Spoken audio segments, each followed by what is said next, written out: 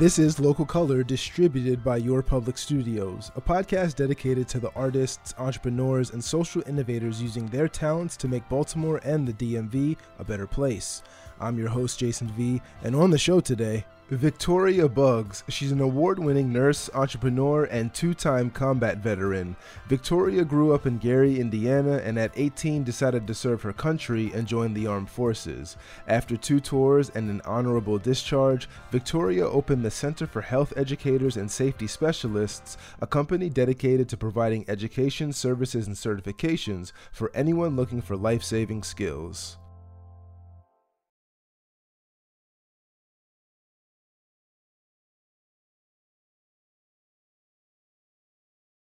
After I graduated college, I was like millions of young adults finding their way in life before I got my real adult job and experienced the existential dread of, this is it?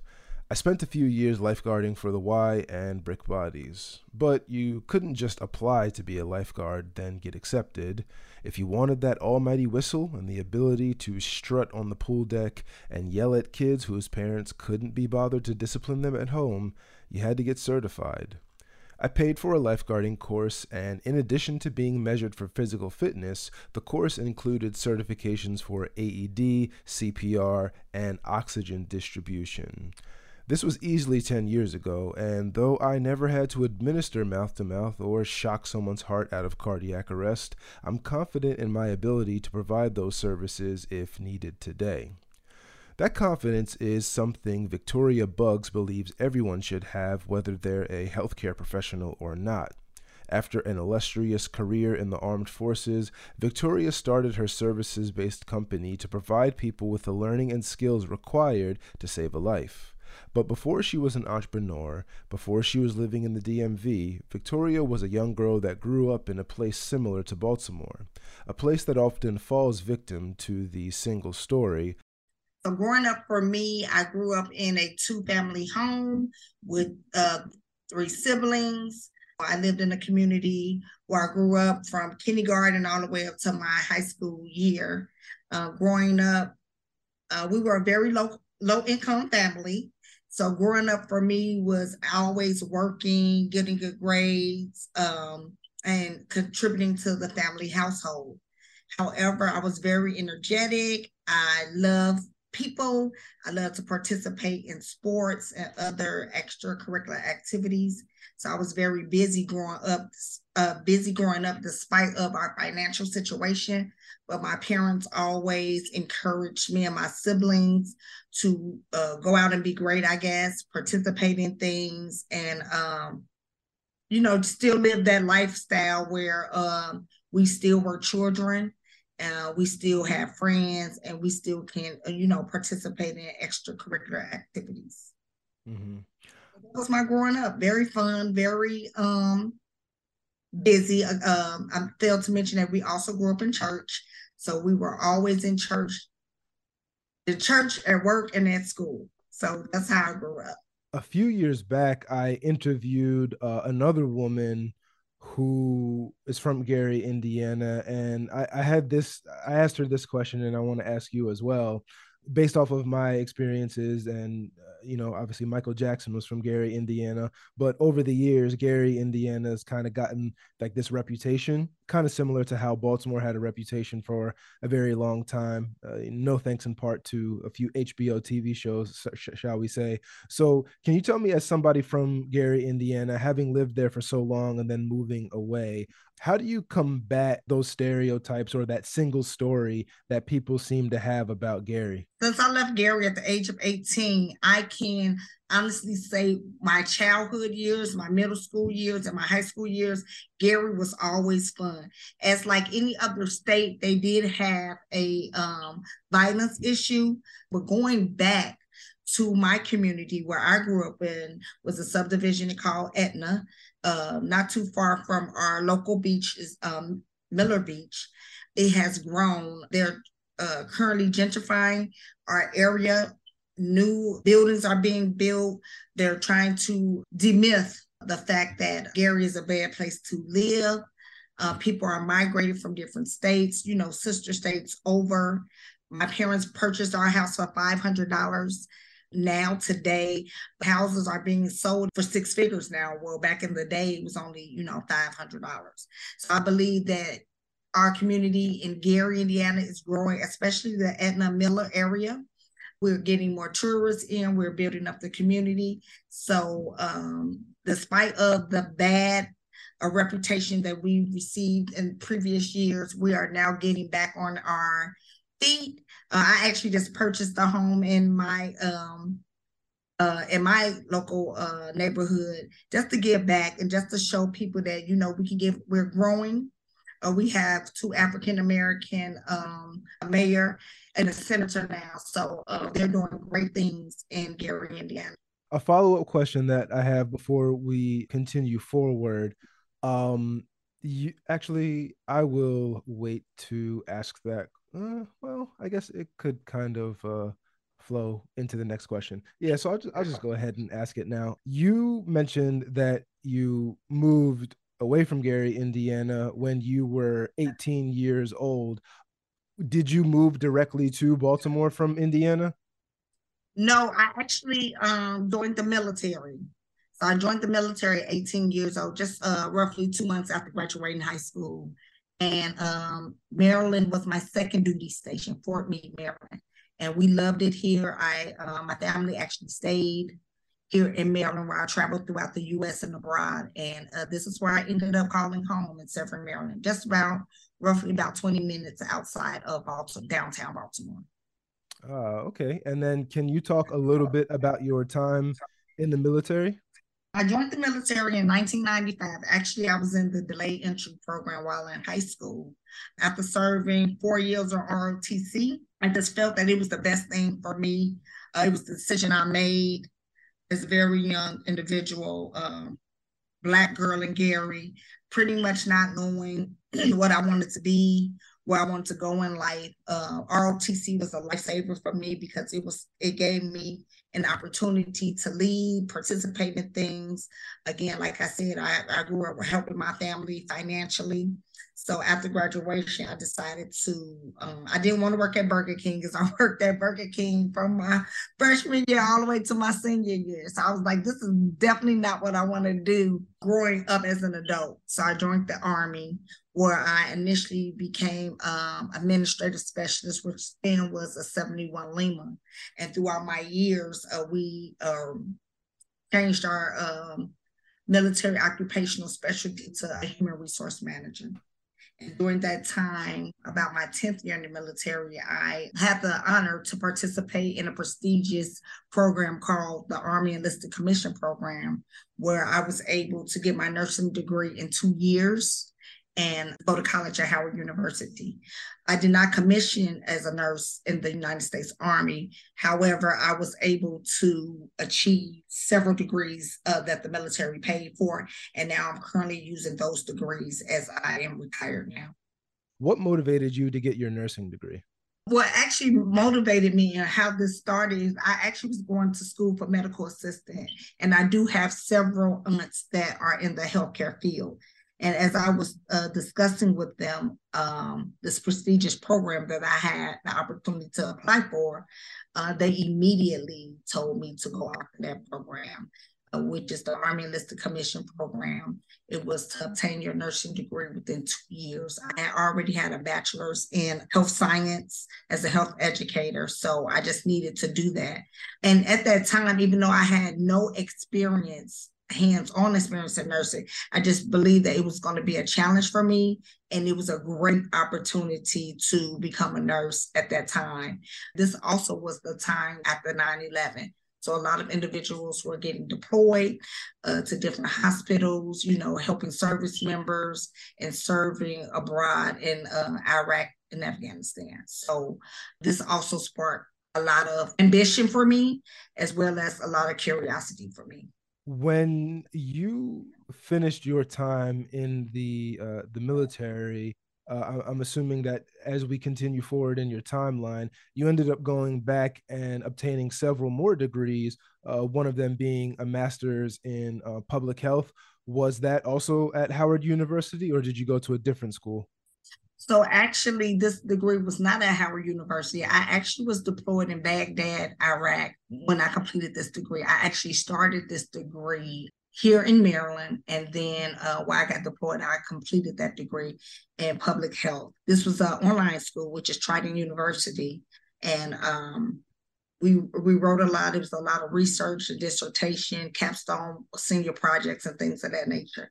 So that's how I obtained my master's degree in public health. Can you talk a little bit, if you feel comfortable, talk a little bit about your time in Baghdad, and as far as someone that's a master's of public health, excuse me, can you talk a little bit about what they do in the real world as far as work? Because I feel like people might hear a lot about MPH and public health officials because of COVID and the pandemic, but they might not exactly know what they do or what they look like in everyday life. So public health alone, and not just the degree, but degree is one of the high, besides the doctors, one of the highest ones. You've been classified as a practitioner. But public health alone focuses on health-related sciences and research. And during this particular degree, we do research to improve the different public health disparities or health disparities in communities, in different countries.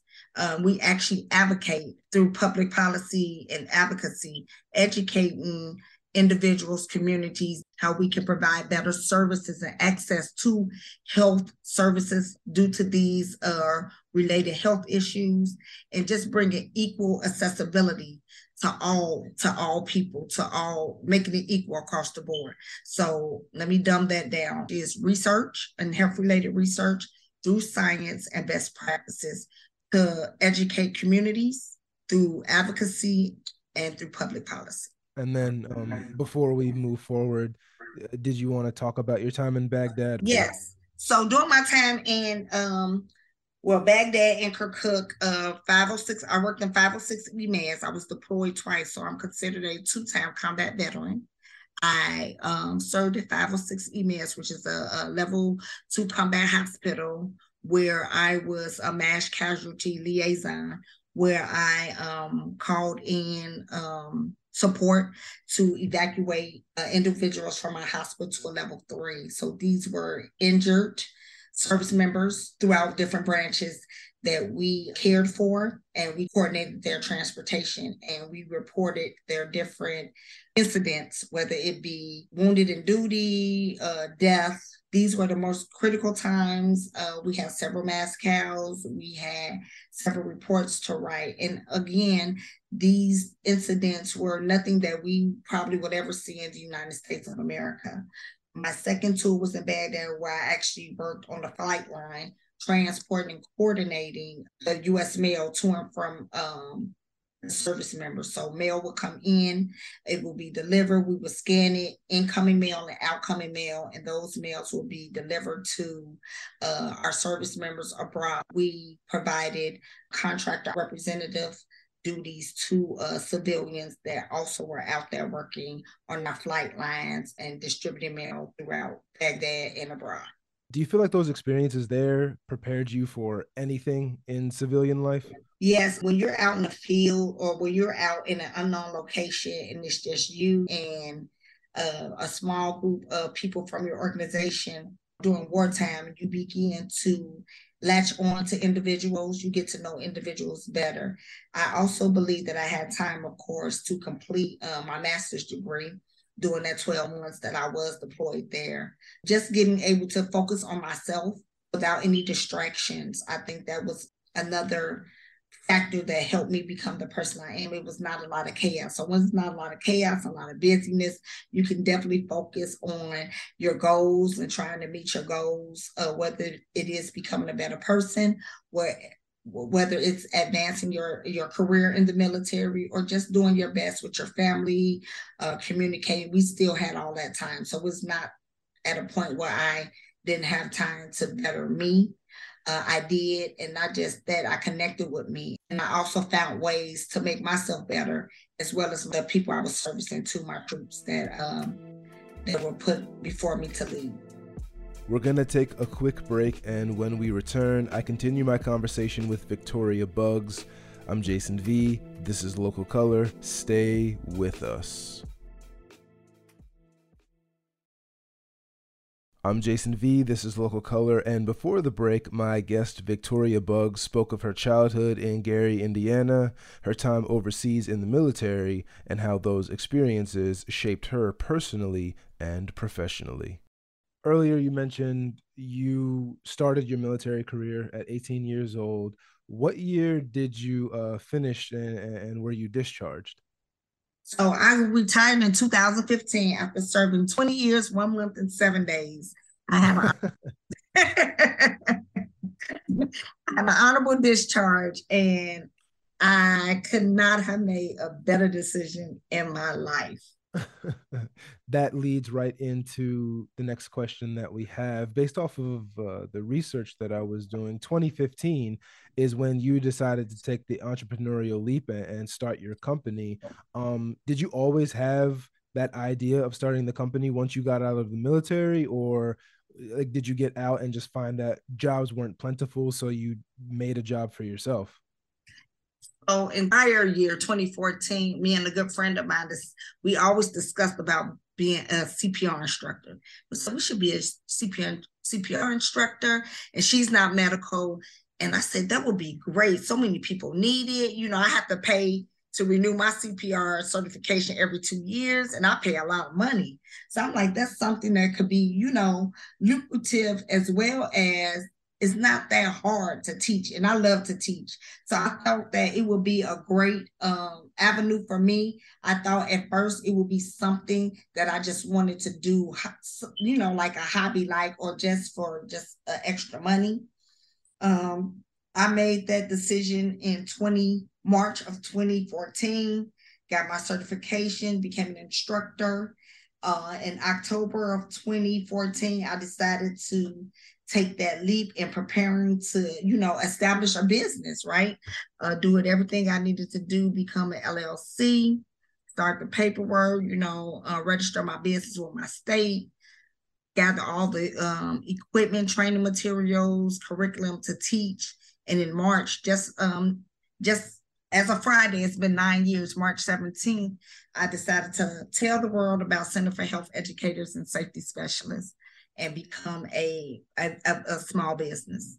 Can you tell us a little bit more about the company? I know that there's CPR courses, but what other services do you offer? Well, currently we offer all emergency safety trainings. Again, we were established in 2014. However, we started our business and registered in 2015. We started with the regular basic CPR, first aid, basic life support for healthcare providers. We have grown over the years where we have added more courses, child safety and babysitting classes. We offer first aid. We offer bloodborne pathogens. We offer advanced cardio life support, PALS, which is pediatric life support for healthcare providers. We just started implementing our 2 new classes, which will take effect starting on March 23rd, which is our active shooter course and our mental health first aid course following that next week. So we are adding to our host of classes that are relevant. We are offering relevant classes to today's time, which we already know that active shooting training has been in the news for a very long time. Well, just active shooting, as well as mental health. So we're here to educate and train all people in those 2 courses that are relevant in our time today. I want to talk about non-healthcare professional, or the importance of non-healthcare professionals having this type of training. But before I do that, I just had a follow-up question about the process for creating and offering new programs. Before the company offers those classes, do you yourself have to get certified in that? How does the process work for opening up a new course? Yes, that is correct. So any courses that I offer, I become a SME, a subject matter expert in my course that I'm teaching, I have to be trained. I have to be certified. So all the courses that I teach, I am also a trained and certified provider as well as an instructor. So anything that I teach, I have been trained by somebody else to teach these classes and then implement them. So you have to become an instructor first to be able to teach and offer these classes. Okay, gotcha. That makes sense. Can you talk about the importance of non-healthcare professionals learning these skills like CPR and like AED certification, for example? I learned those back when I was a lifeguard. I never had to use them, but now as I go out in the world, I feel a little bit more comfortable in case somebody needs that help. So yeah, why is it important for, people like me to learn those types of skills? The importance of learning CPR and first aid is that you want to know these skills just in case you have to use them. As you mentioned before, you've been certified, but you have yet to have to experience to perform these emergency life-saving techniques.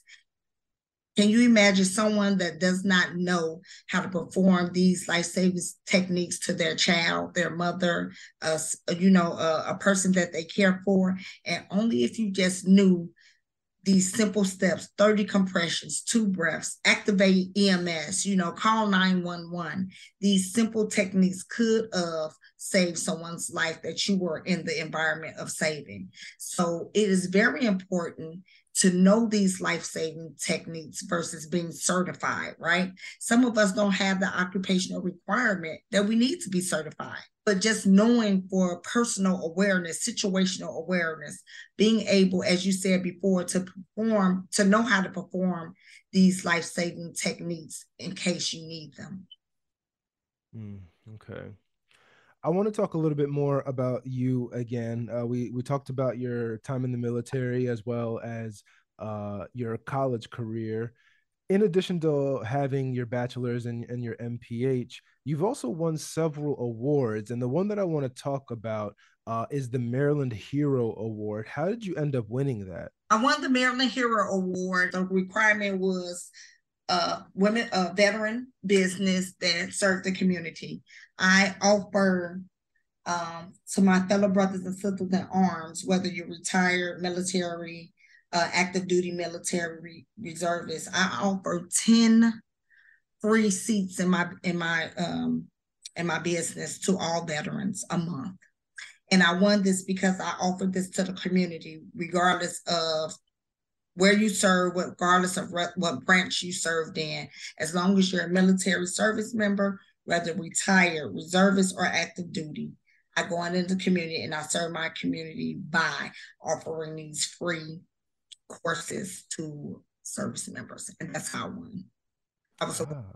So it just seems like that common theme, or it seems like the common theme for you in your life is just service to others, service to the country, and just being that caregiver for your community. So I think that's very commendable. Thank you. Of course. So we're going to start wrapping up here. I always ask these 2 questions. We'll start with this one first. What is coming up next for you and your business? I know you're going to be offering those 2 courses, but where do you see the business in the next 1 to 3 years? So the business in the next 1 to 3 years, we will be opening up several other trainings to the community. We are currently now of a service disabled veteran-owned small business. We are looking to procure some government contracts and begin to serve on the federal side. Currently, we are serving on the local and state side. I work as an independent contractor with the Maryland State Department of Education, educating child care providers on medication administration, helping them open up schools on the medical side, making sure they're trained.